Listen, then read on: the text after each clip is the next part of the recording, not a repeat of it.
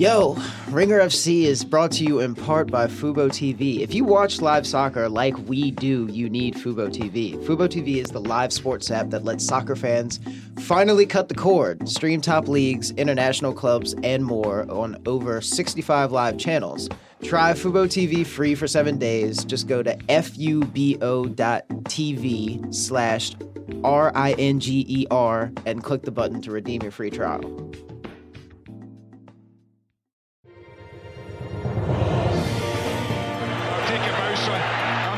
Take him out.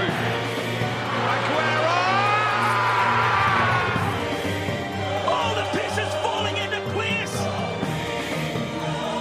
Amazing football. Hello and welcome to Ringer FC.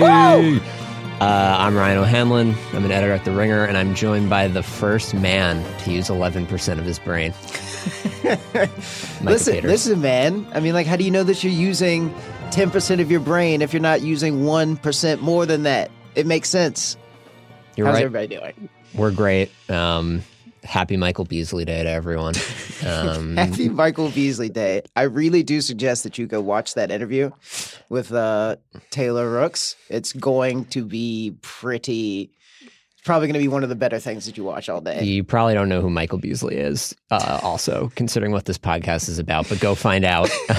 Just Google it. Today, we're going to talk about some news, some overreactions from the Premier League weekend, and we'll bring in the Mohamed El Nene of The Ringer, Donnie Kwak, to ask some questions. And then we will end with a conversation about who the best team in the world is right now. Just so you guys know, we're recording this right before Champions League kickoffs on Tuesday.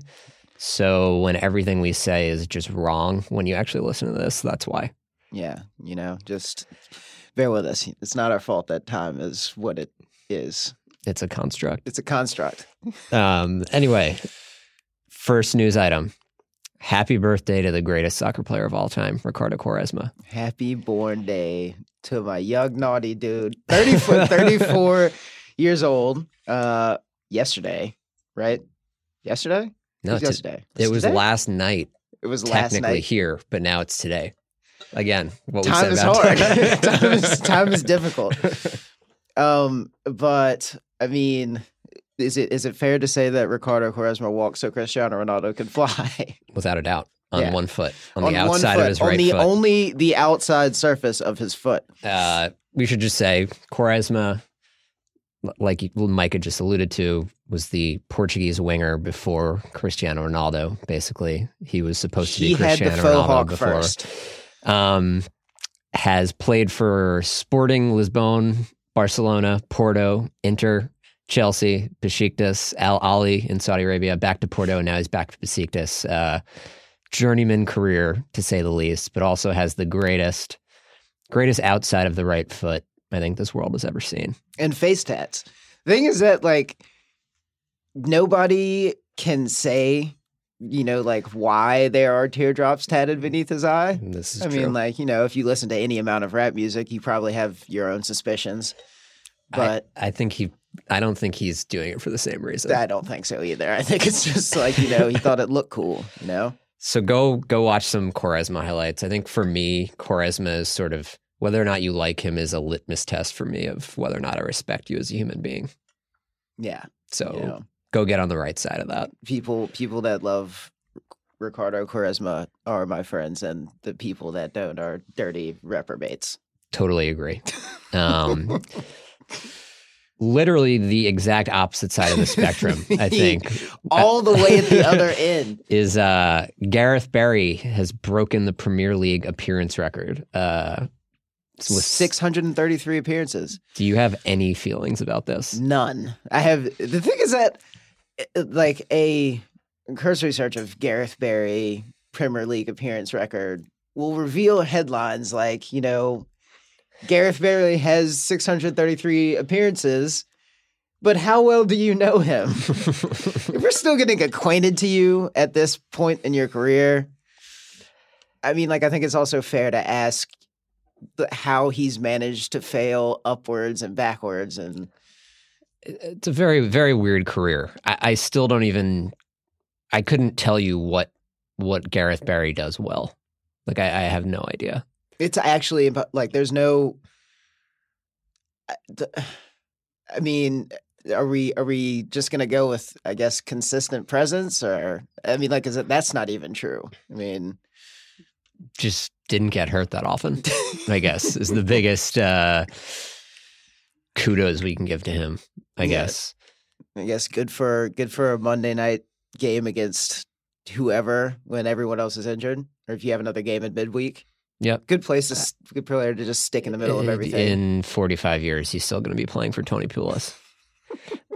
And the third piece of news, the saga that just won't end. You can take this. I mean, like, okay, so PSG has publicly denied offering Edinson Cavani €1 million to just, not take penalties. Just let Neymar have it. Just Neymar's the boss. We are trying to build a roster that responds to and caters to his every whim.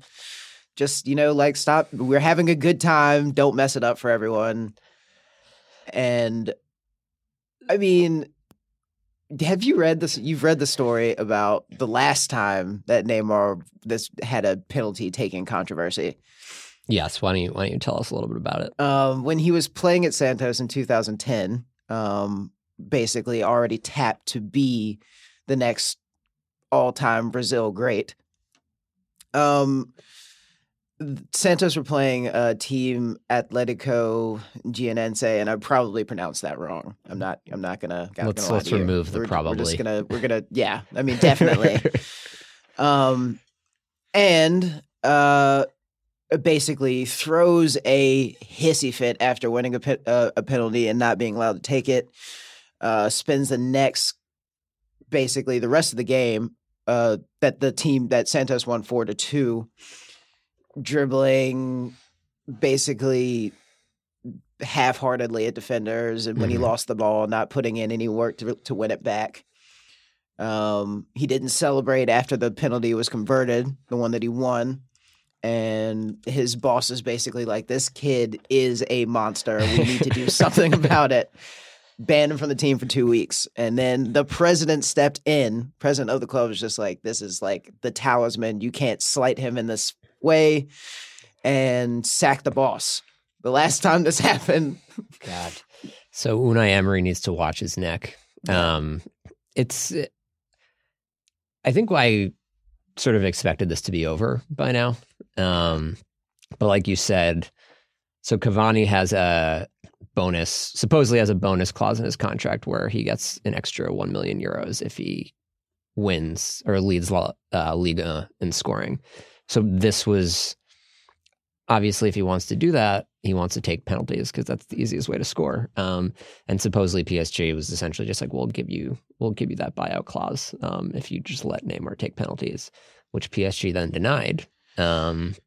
But so a lot of this comes from reporting from Diego Torres in El País, and it's just the story is incredible, especially when you translate it from Spanish to English.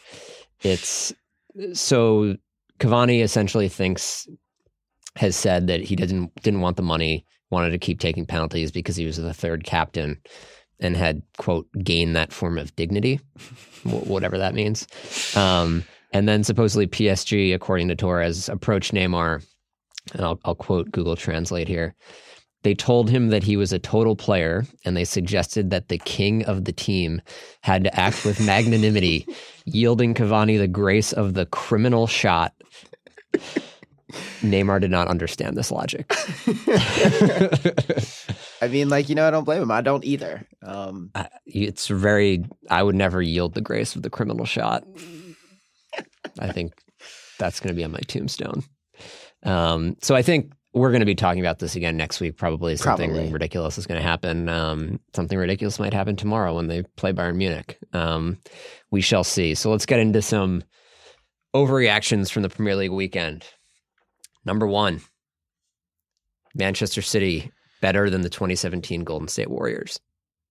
Am I prepared to say that? I mean, like, it's just kind of like Manchester City right now is basically the Hydra from like the Disney Hercules movie. If you cut one head off, there's going to be 3 more that sprout out. You have Sergio Aguero, Leroy Sané, Raheem Sterling, and Kevin De Bruyne just pinging the ball around and, gyrating. I mean, churning against defenses and just wearing them down. He's also just gyrating in the middle of the field. There you go. Gyrating in the middle of the field.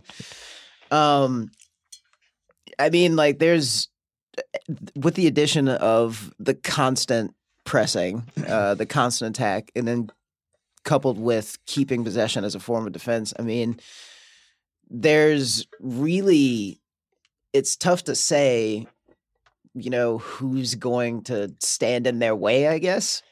Yeah, I mean, I think the reason I think they're not the Warriors, obviously, yet. But I think we make the comparison because their attack is incredible. And so far, their defense has also been incredible. They're basically like the Harrison Twins Kentucky team. That's an even deeper pull. It's an even deeper pull. I like the college basketball vibe that we're giving off in this so far. So their goal differential plus 17. Only Chelsea in 2010, 2011 over the past 10 years has had a goal differential that good. Only one team over the past 10 years has scored more goals than their 21, and only one team has conceded fewer.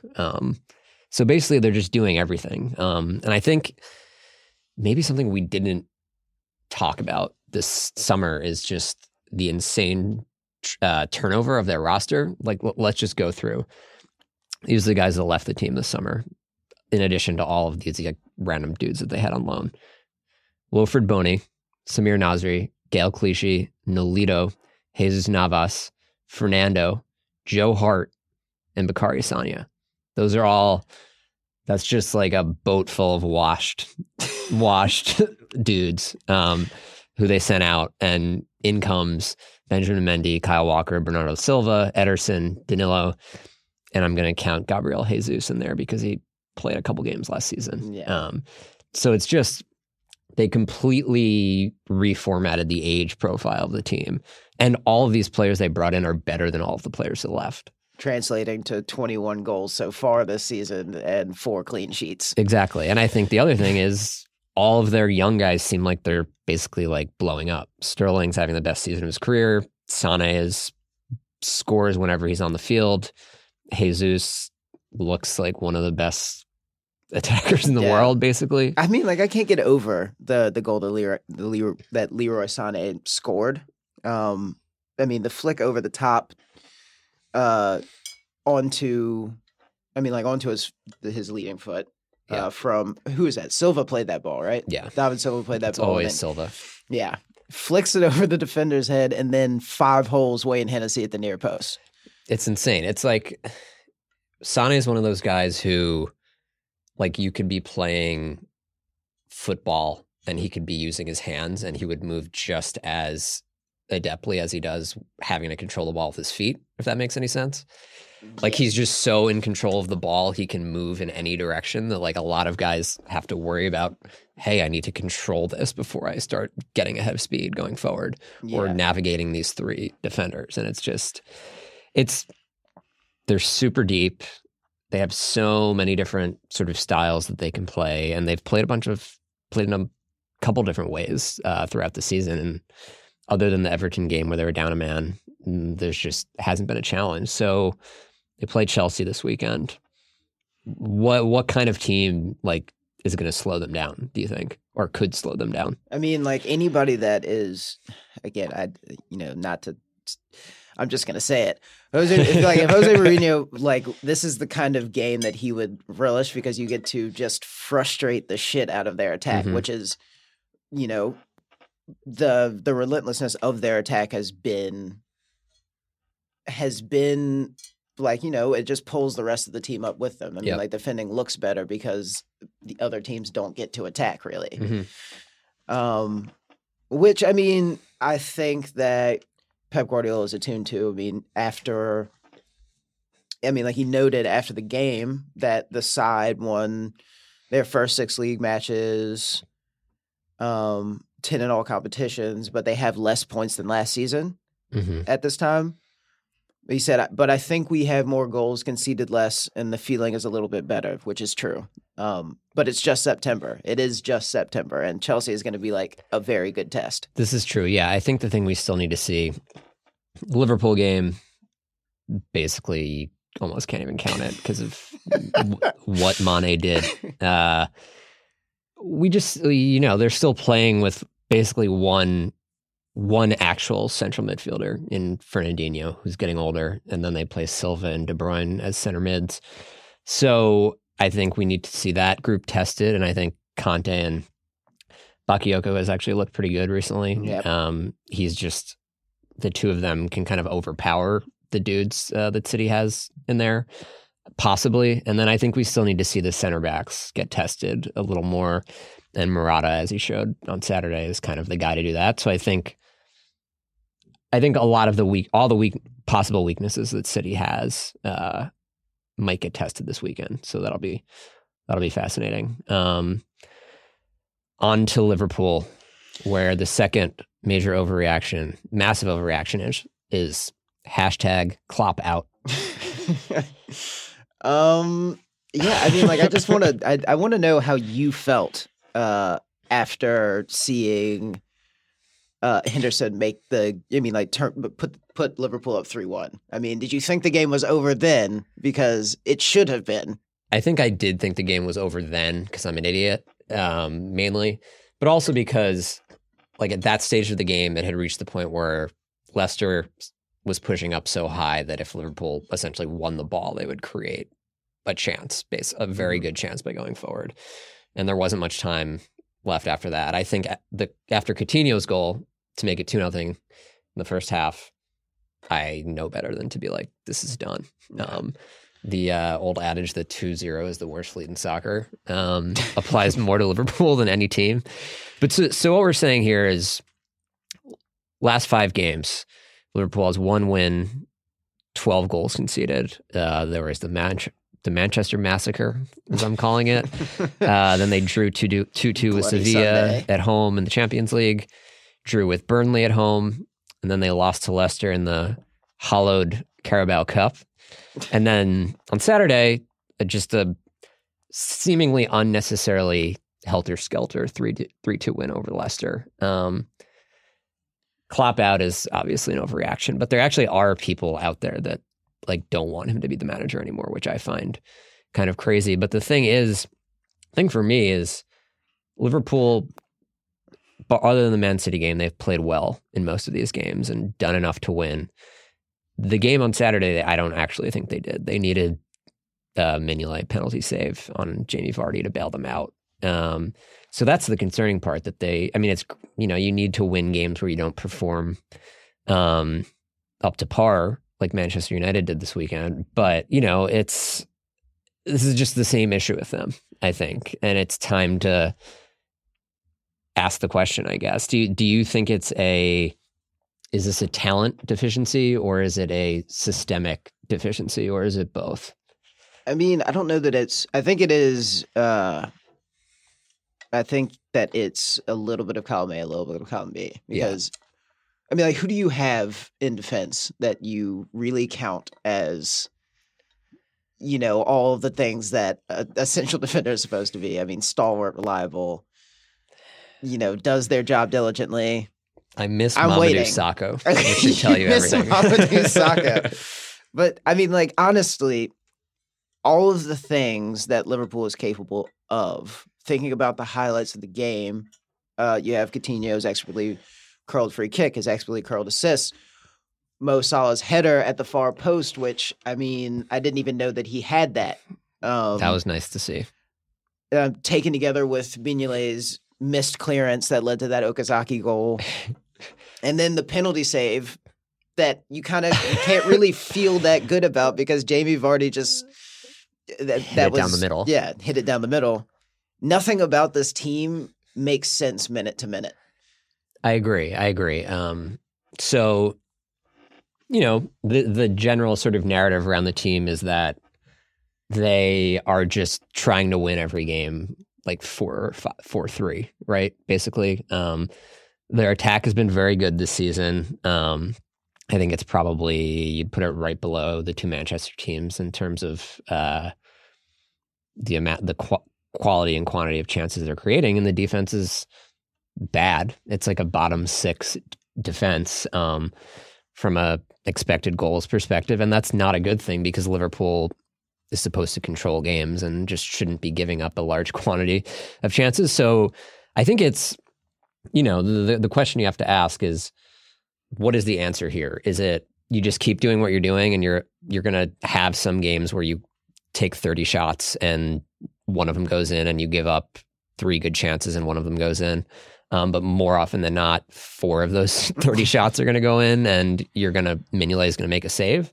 Or do you sort of find a way to deal with the personnel you have in defense and sort of solidify the back a little bit? But if you do that, you presumably have to weaken the strongest part of the team, right? You have to pull back a bit on the attack to, I think, improve the defense. So I think it's not as easy of a calculus as you might hear reading about this team. Yeah, it's not easy, and I suspect that it's not easy for you. No, but it's very entertaining for me. The thing that is important, to winning the Premier League is that you have to be able to have those utilitarian 1-0 wins, the games that you don't deserve to win that you can, and I don't think Liverpool has that in their bag. Yeah, I think you're right, and I think they're still going to challenge for the top 4, I think, but a title challenge just seems out of the question with when you're the volatility they have. Yeah. Someone who's not conceding often is Sean Dyche, who should be the next U.S. national team manager. Speak on it. What do you think about that? This is your suggestion, but I am fully supportive of. You have to listen to his ridiculous rant about diving. It's amazing. On Saturday, over the weekend, they tied Huddersfield player Rajiv van La Parra dove in the box, I guess you could say. He fell down in the box, and the ref didn't give a penalty, but also Van La Parra didn't get punished. And this set off Sean Dyche, who, let's just read a little bit of what he said. It would have been an absolute farce if he had awarded the free kick. It's unacceptable in my book. I can't abide it. I feel for the referee, and I thought he was excellent in the moment, but he should be protected from that. # protect all referees. Protect all referees. And then went on to say, I've been harping on this for about 3 years and no one wants to listen. It's for the good of the game. I travel across the country with my kid playing football and I watch 14-year-olds diving all over the place. Where do they get it from? They copy players, Micah. It's Sean Dyche is, he's a constant source of entertainment. Has just built a mainly British squad and has consistently complained about the plight of the British manager at the highest level.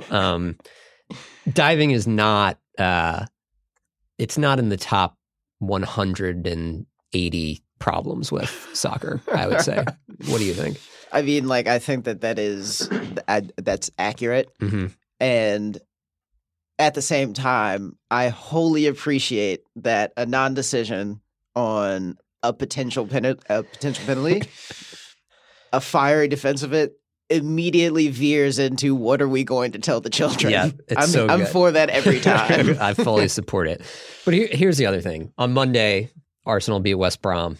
In the first half, Jay Rodriguez gets a ball into the box, cuts it back. Mustafi slides in and clips Jay Rodriguez. Rodriguez stays up and gets a shot off and it hits the post and West Brom doesn't score.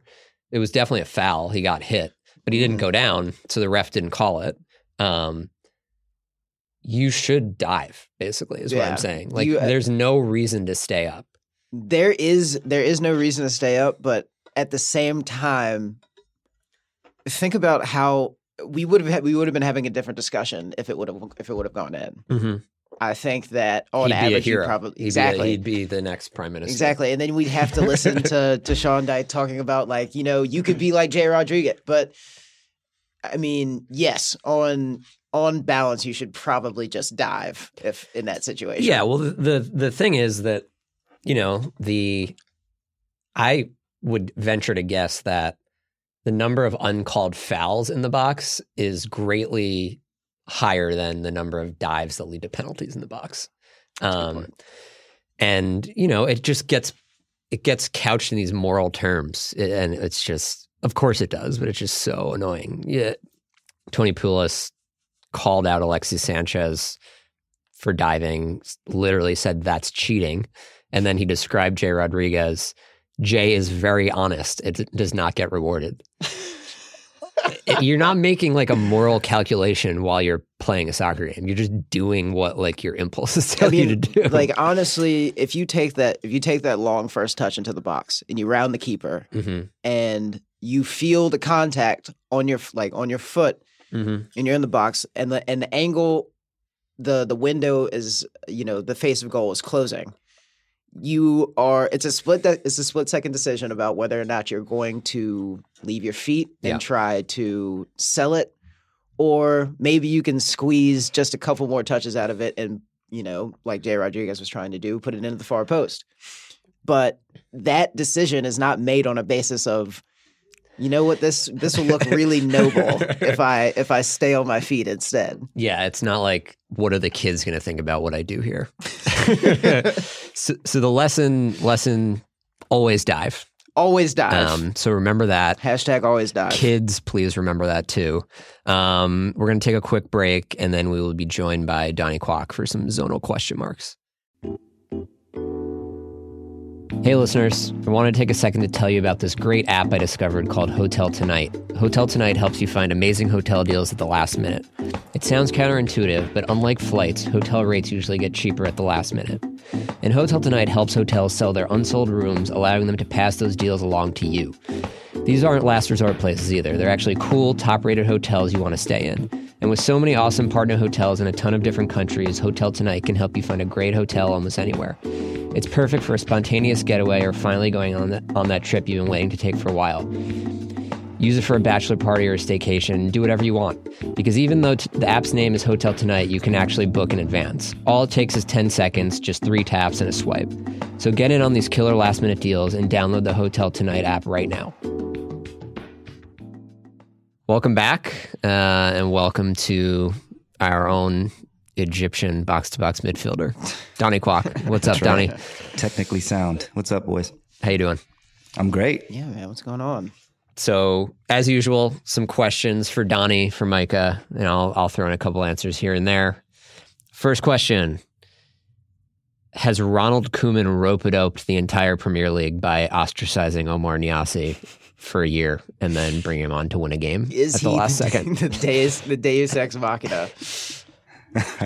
What do you think?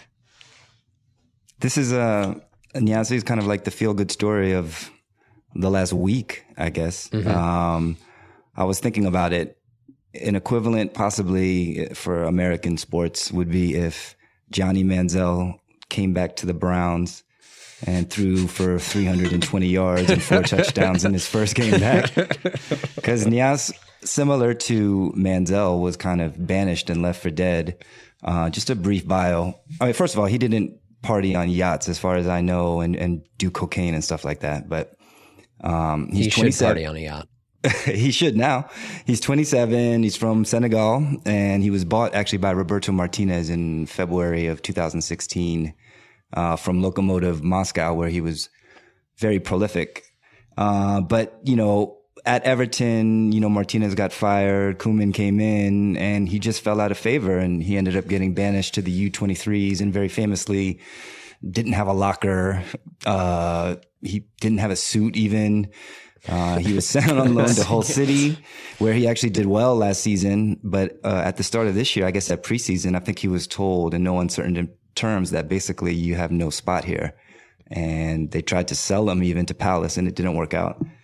So, Everton, of course, have had trouble this season scoring, and it was almost a last resort for Niasse to come in, but he scored in the League Cup against Sunderland during the week, and then over the weekend, I think Koeman said after the game that he was going to put Niasse on anyway, but I think if you were watching the game, it was basically because Rooney got his eye almost taken out, and then he basically had to put him in, and he scored 2 goals, and they won the game, and it took a lot of heat off of Koeman. So, Koeman really looks like a dick through all of this, and Niasse actually is like a feel-good hero, but I don't know how long it's going to last. I mean, both goals were kind of lucky, to be honest. I mean, he was hustling, and of course it was great for him to score, but, Everton is going to really need a lot more than him, I think, to save Koeman's job.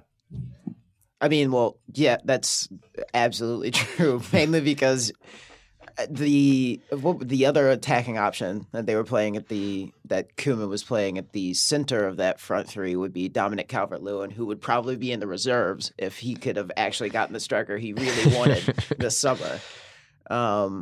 So I mean, which striker did Everton not want though? I mean, they were going after Costa. They were going after. They're Giroud. also currently they were in for Neymar. They're also in for Edinson Cavani apparently. But yeah, I mean, like it's at least Omar Niasse is there to convert those hustle goals. They didn't have that really before. Yeah, and he's played. I think I read 59 minutes total, and he has 3 goals. So, I mean, he's not going to keep up that goals to minutes ratio, but it's promising. It's something for Everton fans to be happy about because there hasn't been that much this season. Yeah, it's something for them to be happy about, but it's also, I think it's a pretty big indictment of the business they did this summer when it's a guy that their manager clearly didn't want who needs to save the team. It would be fun to see him play on Thursday in the Europa League, but he's not on the Europa League roster. So Everton fans, we're sorry you're going to have to wait until this weekend to see your savior again. You're like a new signing. Second zonal question mark. What's the over-under until Roy Hodgson, Crystal Palace manager, is out on the street? Number of games until he gets sacked. I think the over under's got to be 3 games. So Crystal Palace have won precisely none of their opening 6 games. They still haven't scored a goal. And now the blunt tip of their spear, Christian Benteke, is out for 4 to 8 weeks with a knee injury. Mm-hmm. Some of that will be sharked up by the international break, so maybe only 3 games, but could just if they're lucky. Yeah, if you're lucky, could also be twice that because this is again a knee injury. But Crystal Palace have Manchester United and then Chelsea right after that, and then I don't know, maybe Newcastle is a turning point, or I mean, it's we've talked about this. It's chances are they're going to lose the next 2 games, and there's probably a decent chance they don't score in either of the next 2 games. So that's. For Hodgson, that would be 4 games, 4 losses, no goals. And based on the sort of rope that they gave Frank de Boer, if they're operating from the same standpoint, they should probably get rid of Roy Hodgson after that too. It's just a bad situation in every way. They got ran over by Man City. That by far Palace's worst game of the season. But I mean, Hodgson, his quote after the game was so dark. It's so sad. It's ridiculous to talk about positives after being 5-0, admittedly playing against a top quality team. We will see some light at the end of the tunnel. Man, I was beginning to see it at halftime, but that light was gone out by the end. Can I offer a contrarian opinion here? I think Benteke getting hurt actually is going to help Palace, and Hodgson's going to last the rest of the season. I think Ruben Loftus-Cheek is going to push up into that center attacking role. Bakary Sako. Or Zaha. Zaha's coming back. Benteke is fucking terrible. I'm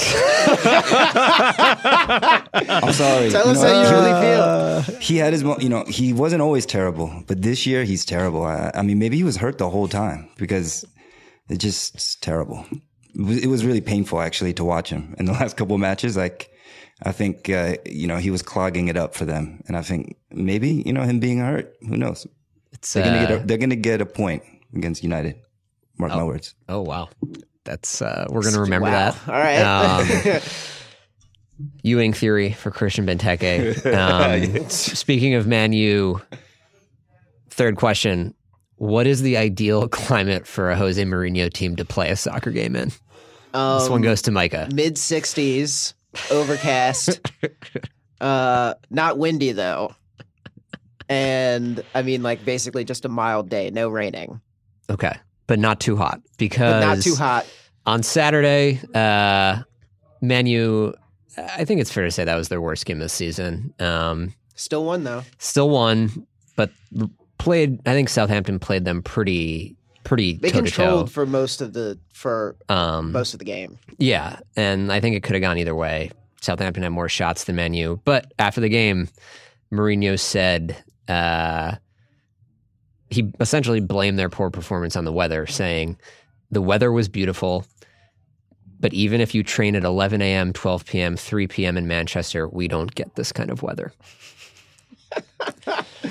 It was a sunny afternoon, and it was probably like 73 degrees. Yeah, it was literally perfect weather to be playing. But I playing mean, soccer. the confluence of factors was that after Romelu Lukaku breaks through about halfway through the first half, it seemed like United's legs were going just as Southampton was beginning to feel themselves a little bit. Mm-hmm. And I mean, like, they managed to weather the storm until full time. So, I mean, like, it's one of those games that is definitely It's a good pun. not theirs to win. Yeah.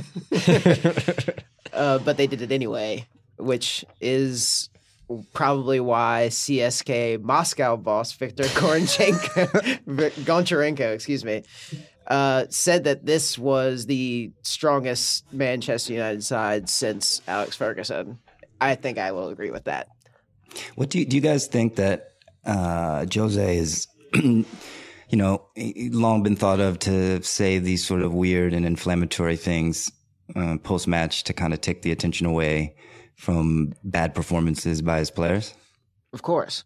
Yeah, I mean, because I think against Stoke recently, when Stoke got a point, he said something like one team came to play and one team came to park the bus or something like that, which was kind of ludicrous, actually, if you had watched that game. He also blamed that on the international break, too. Yeah, it's a typical Mourinho thing. And I mean, where I'm literally giving into it by talking about this. It's like a Trump tweet. It's just like you have to take it. You have to take it semi-seriously.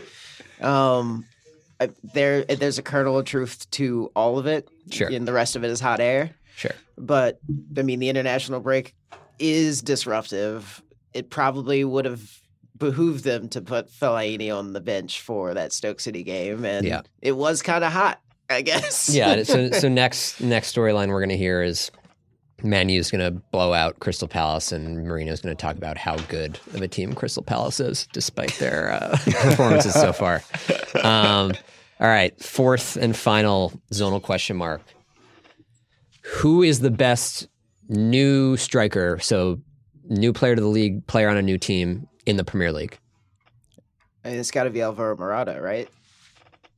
That was my answer. I was going to preface it all by saying that it's kind of like a boon time for forwards, I guess you could say, in the Premiership, because in the Premier League, because you have the new boys in Lukaku, Morata, Lacazette, and then, of course, Harry Kane and Aguero as holdovers. It's going to be a very competitive golden boot race this season. But I was going to say Morata too, Micah, because, I mean, not only he obviously had a hat trick against Stoke, but just like the way he scores his goals and the things that he does, it's like very like elegant. And, you know, he had up until the weekend only scored with his head, but he scored all kinds of, goals against Stoke to get the hat trick. And it's his movement and hold up play and everything is just done with class. And, he reminds me of Torres, peak Fernando Torres. Also a good looking guy. So rude to bring that up. It's just not blue Torres, but red Torres, Yeah. I mean, he's tied at the top of the Premier League scoring charts with Romelu Lukaku and Aguero, right? Is that what you said? Yeah.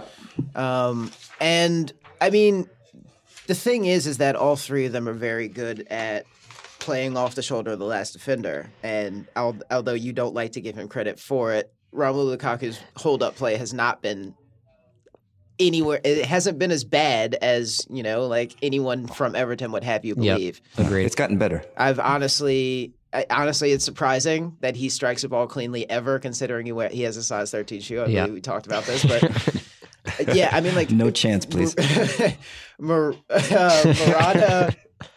Murata does.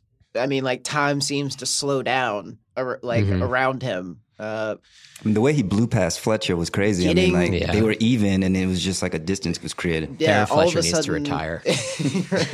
Fletcher retire. But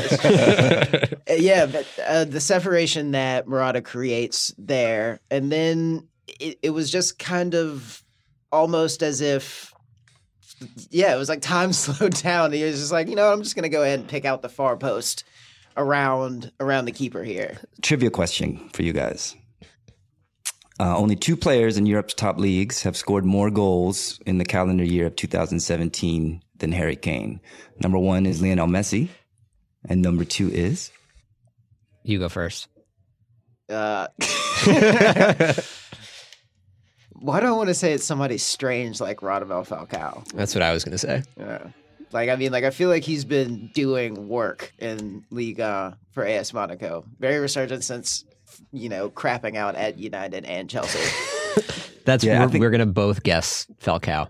This question should probably have an asterisk because I said Europe's top leagues, which usually are meant to refer to 4 or 5 of the top leagues. But this guy actually plays in Portugal. Okay, I think I know who it is. Bas Dost. Yes. What a name. The Dutchman, formerly of Wolfsburg. He has scored 29 goals in 25 games for Sporting, so that's pretty incredible. But Ryan, I know you wanted to big up Aguero because he often gets kind of lost in the mix with all these new guys and everything. Yeah, we talked about him last week. Said he was better than Messi. But yeah, I think he's still the guy that everyone's chasing after. I mean, he's got 6 goals, but also 3 assists, and he's played almost 100 fewer minutes than Kane or Lukaku.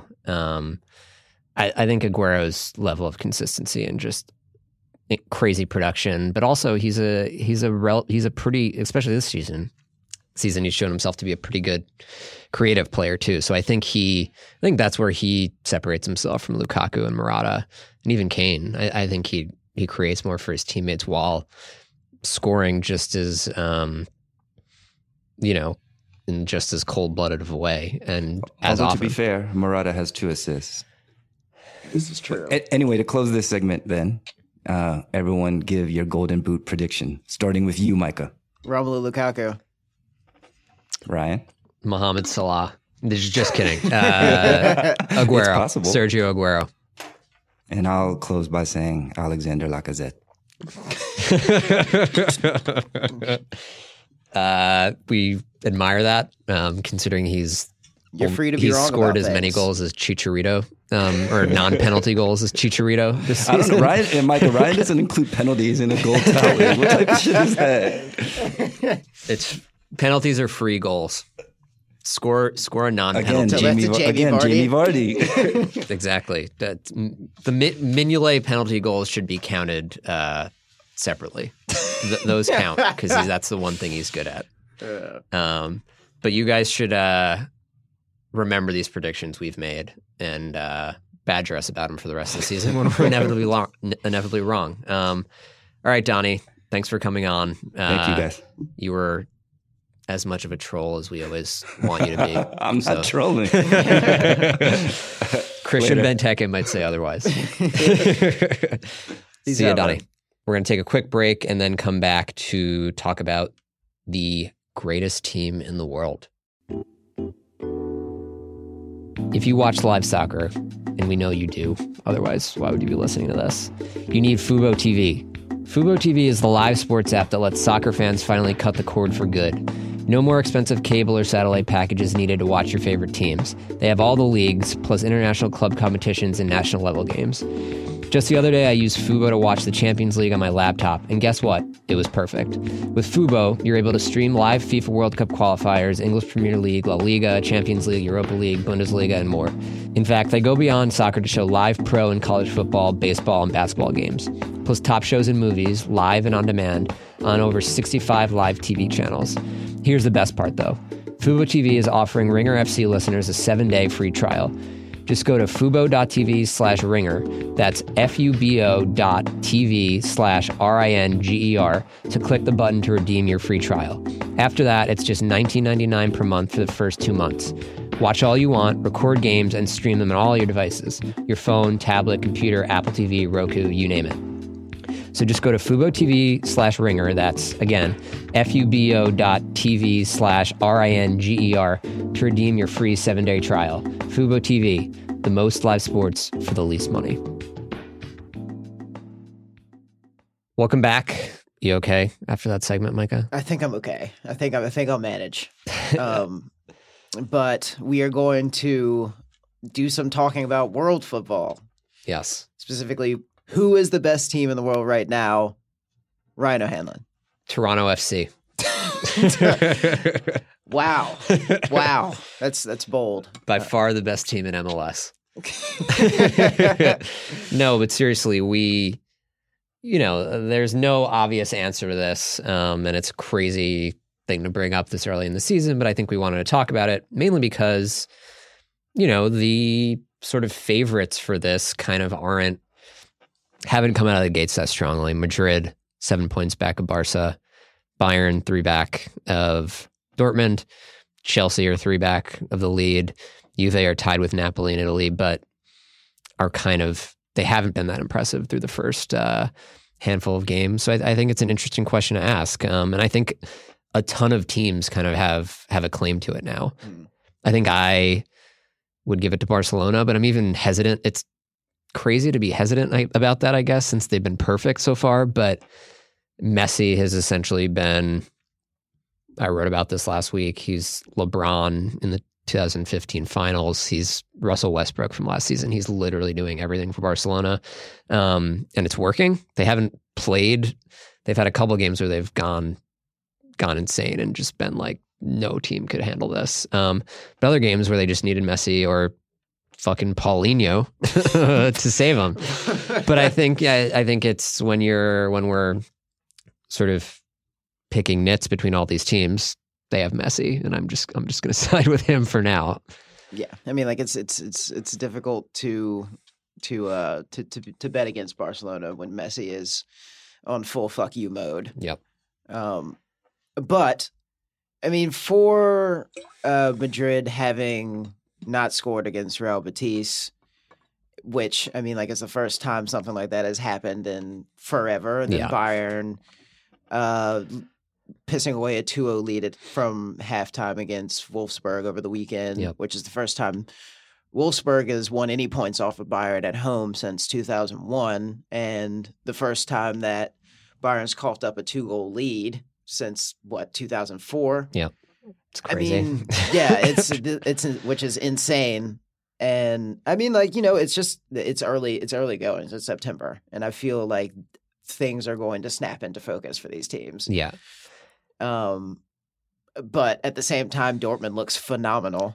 If Dortmund is the best team in the world, what does that make Tottenham? No, I think you're right. I mean, if Dortmund had beaten Tottenham, or if whoever was reffing that game actually reffed it properly and they didn't lose, I think I would say them, because they've 19 goals scored, 1 allowed. Their underlying numbers are really good, the best in Germany. I mean, they have just looked like a locomotive, basically. I mean, then what of PSG, who are winning all of their games, but seem to be crumbling in on each other? Well, that's the thing. It's like there are questions about every team. It's PSG. I think PSG will, if they run Bayern over tomorrow, it's going to be hard to say that it's not PSG for the time being, right? Right. I mean, Just because we've had so few sort of matchups between the top teams, other than Barca and Juve. so few legitimate like tests of that are robust to those top like 5 teams that are agreed upon to be the best teams in the world. Yeah, exactly. Other than Juventus and Barcelona, which Messi happened in that game, exactly. and Juventus lost. But I think you're right. I think that game will tell us a lot about PSG. I mean, you could even make the argument that like Napoli is the best team in the world right now. They like certainly look the prettiest. But then they lost to Shakhtar in the first round of qualifying. But they look incredible. Other than the Shakhtar game, nothing's been close with them. But they're still Napoli, so it's like they haven't proven it yet. So can we say it's them? I mean, we could even say, maybe is it Manchester City? I mean, I guess there's a small future parallel universe that we could be headed toward where they win the Champions League, and then Messi runs out his contract at Barcelona and signs with Manchester City this summer. Gabriel Jesus wins, European Footballer of the Year. I mean, I guess what we're saying, it's an interesting, it seems like we could be headed for an interesting rest of the year in the Champions League and across Europe. It seems like there are more question marks than usual. And the way that has ended up in the past is it's going to be Atletico Madrid, Bayern, Barcelona, Juve, and Real Madrid, some combination of those 4 in the Champions League semifinals. But it seems like so this year, not the year that an English team breaks through to the final.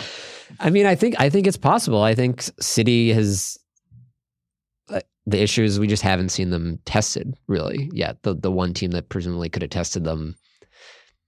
We need to stop talking about Sadio Mane on this podcast. But yeah, so I think there's a chance that the top level, the highest level of Europe, is a little more competitive than it has been in the past. But we'll see some of that this week, some of it right now as we're recording. And we'll also find out more about it this weekend. So we'll wrap it up there. From Micah Peters and Ryan O'Hanlon, we're going to miss you guys. Keep your studs down and, make sure that you're doing the extra 4 or 5 yards of work. You don't want to have to be making these 75-yard recovery runs. Remember those words of wisdom. Enjoy your week. Do not dive. We'll see you next week.